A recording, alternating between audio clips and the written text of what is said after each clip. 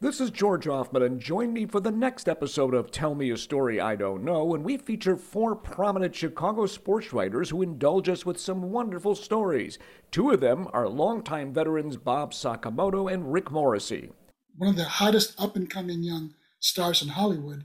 Just several years earlier, she had done a movie called Flashdance, which people of my generation remember. She was just like the hottest young actress coming up in that movie. I'm in the first row, and the second row is a level up. But I noticed that there's like craters in the wall behind me. So I just really hadn't paid much attention to that.